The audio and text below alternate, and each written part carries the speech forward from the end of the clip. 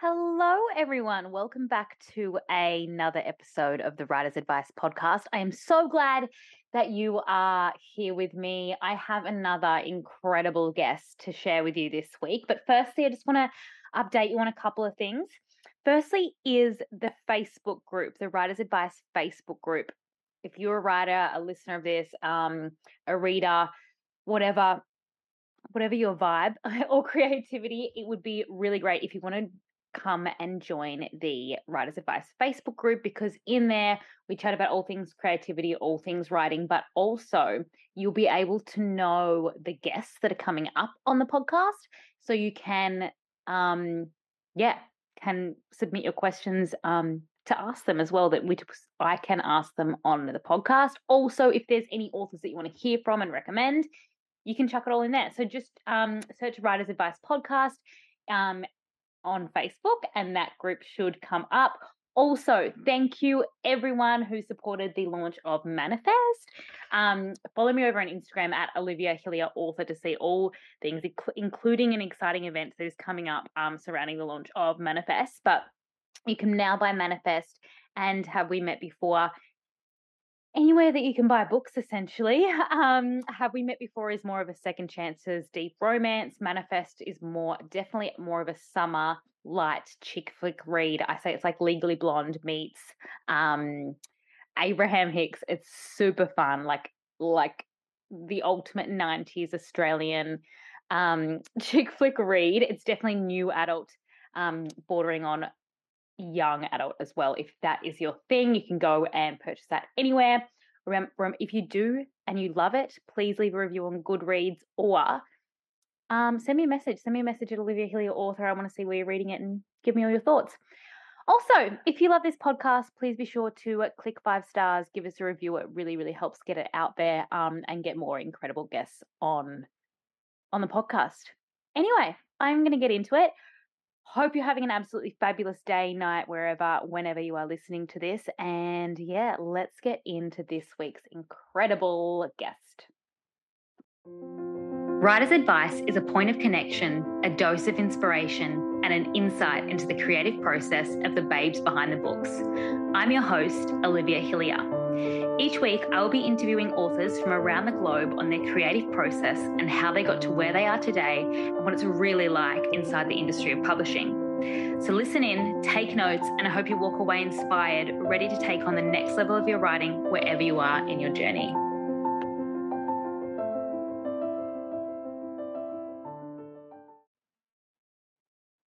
Welcome back, listeners. I am very excited because today on the Writer's Advice podcast, I have Olivia Wildenstein, who is known for so many incredible works, particularly in fantasy, romance, YA, and I'm so excited to dive into so many of them with you, Olivia. So thank you so much for joining us. Thank you for inviting me over. Now, how did this whole writing career start for you, or when was the first moment that you realized that you were a writer or that you wanted to be a writer? It was actually quite a long time ago now. I was pregnant with my first child back in 2008, and I was in a completely different field. I was in jewelry making, so really different. And the whole world crashed. And I was sitting in my living room and I was thinking to myself, I want to have a job that's not influenced by the markets. That's not, that I don't need to get too stressed out about all the time. And with a child coming, I just thought, something that I could potentially do on my own time, from home, from anywhere in the world, wherever the world took us at that point, because everything was so uncertain. And I read Twilight. Yes, I know. Like every girl in my generation, I suppose. And I just fell in love with reading again. I mean, I will refuse to reread them now because I'm afraid I'm going to be a little bit disappointed or disenchanted. But it was eye-opening back then, because I was thinking, oh, wow, I want to write fantasy romance. And Amazon was allowing self-publishing. And so it was a whole new job kind of to explore. I didn't go into self-publishing actually for another 7 years after I decided to start writing. I wrote a lot of books. I shelved a lot of books. I took classes. I tried to get the agent like the normal way. And in the end, in 2015, I just hit publish. And that's kind of how everything started. I want to say it started in 2008, but really started in 2015, if that makes any sense. Yeah. But there was a lot of that background work that goes behind that before you've even, to get to the point to hit publish. What was your first manuscript your first book published, or did you play around with other ones that, the world still hasn't technically seen? No, I actually I think I wrote like 3 or 4 of them before I chose to hit publish. And the one I published was a contemporary romance, so YA, so not at all the same like what I'd started out writing, which was fantasy romance. It was at the time when The Fault in Our Stars was big, and Eleanor Roosevelt. No, what was her name? It was so cute. The Eleanor and something. Um, that was big. Anyway, contemporary romance was YA was big, so it kind of got me writing that. And then I wrote a crime series, YA Wow. too. I don't know. I was kind of all over the place because I have varied interest in, even when I read, I usually read like all across the um, thing. But then I came back to my paranormal romance, and it's kind of at that point that I want to say, I found my audience, my groove, mm, my love again. Like to continue this adventure in self-publishing, because it wasn't always. It's not a how do you say, success is not a just an upward trajectory. It takes time. Yeah, absolutely. And Um, it's where you found your voice essentially. And is that what you want to continue to write now? Like after you've played around with a couple of different genres, do you still get ideas in other realms that you want to dive into, or just staying with the paranormal? I think one day I have this adult romance book that I've been wanting to write, but that's was born of like existential crisis. So eventually I might go and write that. Um, not for a while still. No, I'm loving the paranormal and fantasy genre just because rules. The paranormal, it is set in like the real world, so you have to like keep that in mind. But recently, my new book, which is coming out on September 27th, is pure fantasy romance, House of Beating Wings, and it was really very fun to write. Hard because you do not have your own, like, there's no structure like keeping a fence, keeping everything together, but really fun Yeah. to like create a whole new world. And how So do I think you I'll probably do more of that. want to like Sorry. move? Yeah, I was gonna. It's when you go straight into that fantasy, there's a whole lot more that you need to create and cultivate essentially. Yeah. How do you choose your ideas? Like if you're someone that has a lot of ideas, how are you like, okay, yep, that's the one I want to run with and mold and go from there? God, so many ways. It's no, I usually, I mean, for a while when I started writing the my fantasy romance, my paranormal romance, I would choose like a species of like Oh, yeah. supernatural beings. Yeah. I didn't mix them for some reason. I thought that, it was already so complicated with all their powers and their rules and everything that even for my own sanity, I just decided to make only my first series, The Lost Clan, was only fairies. I did introduce a little dragon shifter by at the end, but it was really purely no shifters and just fairies. And then I wrote a werewolf shifter that only had werewolf shifters. There was no vampires in it, but in my spin-off, there's a new vampire myth that's starting. Um, so so that's kind of how I started writing the like by so I just kind of like, looked up their worlds and like what was done and what was not done and try to figure that out. As I went along, the fantasy romance has both shifters and fairies, and I'm starting to expand my world because I've started to understand what all these creatures are. And as for like plot ideas, they're born from my characters. I love character driven stories. Mhm. I love to read them. I love to write them. And I think all my books start with one character or two characters. And from there, like the whole plot grows, the other cast of characters grow. Um, because even though they're all like fantasy or paranormal, they're still about people. Yeah, 100%. And it brings out those real feelings and the romance side of it into that as well. I love how you've separated them all and now what you've got coming out, you're starting to really mix them all together into the fantasy as well. This is like such a beautiful evolution of work. I absolutely love this so much. Well, how does your planning go now? So if you like when you're working on a book, are you much of a planner or yeah, what does that look like for you? So I always wrote, so like I told you, I'm very much about characters. So I always have like a little character chart with Mhm. a picture of who I visualize or several pictures, every character trait I can think of to describe them, their flaws, their likes, their dislikes, even food wise, I mean, I just want to know them inside out. I do plot. I don't stick to my plots ever.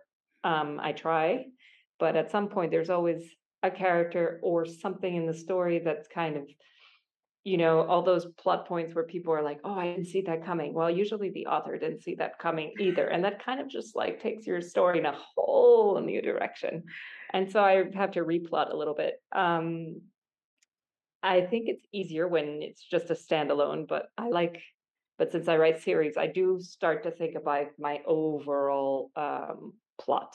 Yeah. Um, and so I try not to get into too many details because I know that I'm going to stray off the beaten path at some point. But it is nice to, if you ever encounter a place where you're just like, this is not working, it's very comforting to have an outline so that you can go back and see, oh, maybe I should actually go back and do this. Um, Yeah. so there you go. That's a perfect But in between, I think, having that there, but then like you have to let the characters or the story take you. So you're working with both sides where it's coming out I don't want to say seamless because I know I know that things don't always work so no, seamlessly that yeah. way. But you've got a guide to work off. Also, when it comes to series, I do want to ask you, when you are doing that planning, do you always know how many books are going to come out of this, or can you plan for so many and then be like, hang on, I don't think this is over yet. I think there's another book in here. More. Usually when it's about one couple, I'll try to keep it to a trilogy just because I'm not a fan of like when the romance goes up and down and up and down and Yeah. they choose another person and then. So I think that unfortunately, if you go more than three books, maybe four, you run the risk of like having to spice up your romance with a little bit of like, a lot of drama. So usually I will not plan more than three for one book couple, but I love spin-offs. And Yeah. most of my spin-offs have only been like standalone spin-offs. Um, but I'm currently wondering for my werewolf to actually do a spin-off series. So so that's another like few books to look forward to. But I would not do more than three, I think, for anyway. So Yeah. yes, I'm a trilogy aficionado. I don't know. Yeah. So that's and when you've got that, I guess it's easy to plan that out. But really good that makes sense with adding more drama in. If you need a lot more, you need a lot more places to take it. Are there any other words of advice or anything that you would have for someone who's working on their first manuscript at the moment, or looking to dive into the industry? Yeah, what kind of words of advice would you come for up and coming writers? Well, the first one is never give up because really a lot of people, up, they hit little, not a landmine because it's not going to explode, but like a little pothole and they just, stop and it's hard. It's not always easy. Um, I think for anybody who's going into self-publishing, remember that it is a business. I mean, it can be your passion, but you have to treat it like a business.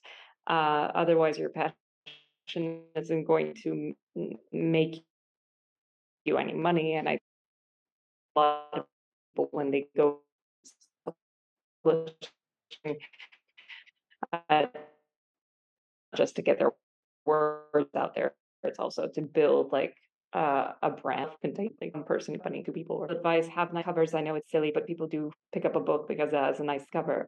There's 1,000 different designs. Look at what is popular in your genre. Like, don't do a beautiful cover if it has nothing to do with the book, what the story is about.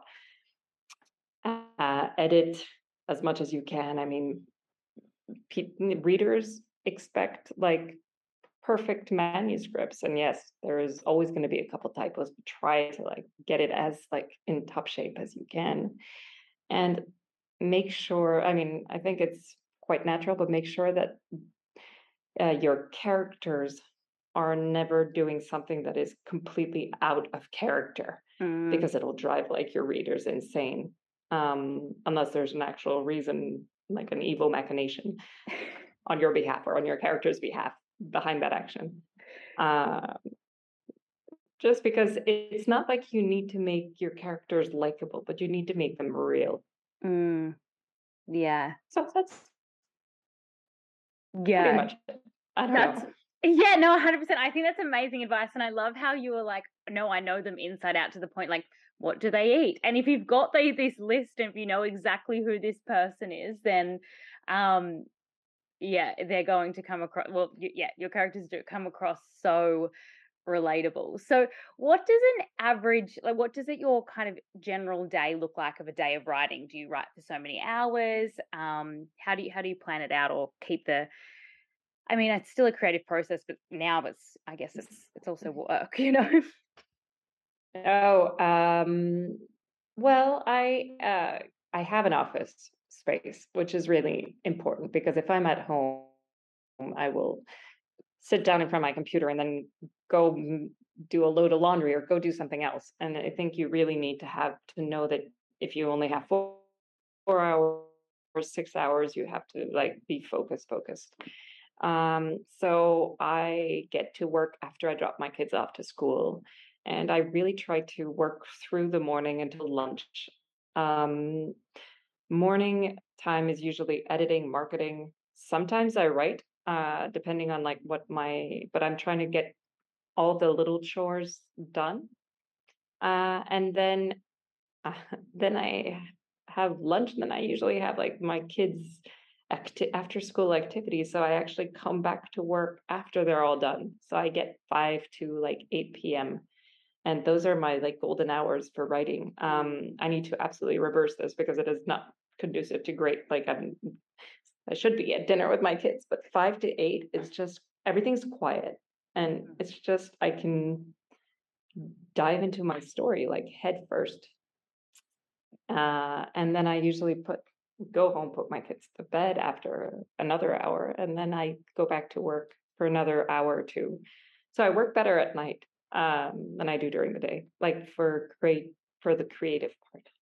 Yeah, yeah. And I think once you know that you've got all those things ticked off, like they're not sitting in your brain while you're trying to write something, Exactly. you can really dive into that. So that's excellent. Yeah. Okay, I really want to hear about August 27. What's the new book about? What can readers feel? Can you give us a little September 27, sorry, not August 27, of exactly Of yeah, course. everything that's coming out. September 20. I know.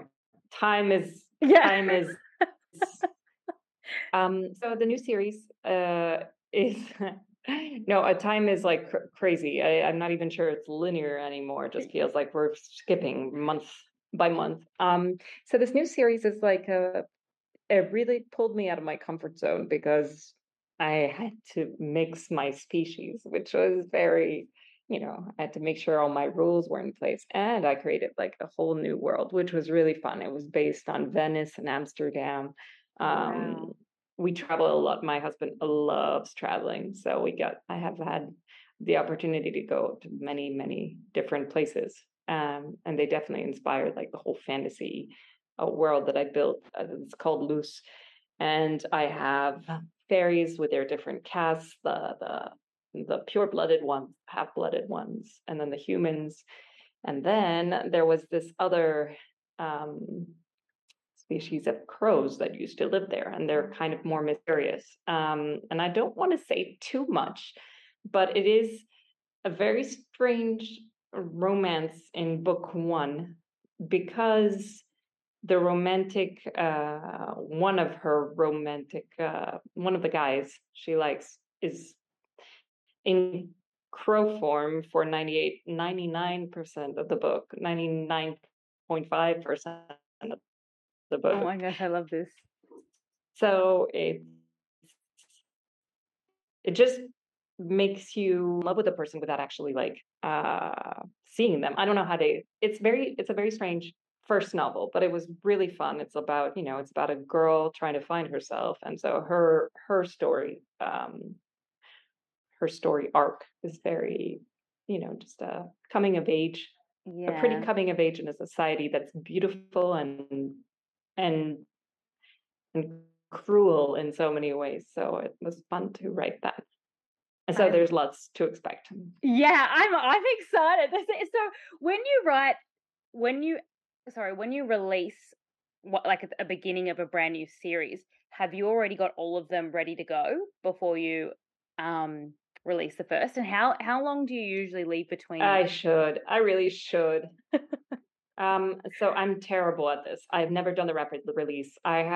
First off, I write long books. I want to write shorter ones, but for some reason I cannot pack everything in. Yeah. And so I have book two actually halfway written, which is Awesome. big for once, because I've never released them actually that close together. I usually do every 6 months release.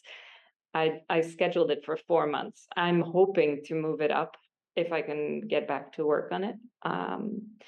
But with summer vacation, and I've been editing my first series a lot, because anything that's been written 5 years ago, unfortunately, gets a little old. And so I'm going back to Luz. I'm diving back into Luz next week, and hopefully I will be giving it my all and trying to aim for 2 to 3 months between each book. Yeah. But it's very ambitious, so I don't. I was going to say it's big enough to write one book when you've got that much on the go, as well as you're running a business at the same time of all of it. It's amazing. It's inspiring. It's so good, and I'm so excited for everyone to get their hands on your new novel. So I'm very excited. Thank you so much for coming on, Olivia. This has been an absolute beautiful chat. Is there anything else that you would, you've given so much great advice, but is there anything else that you would like to leave the listeners with? Most of them are up and coming writers or working on something right now.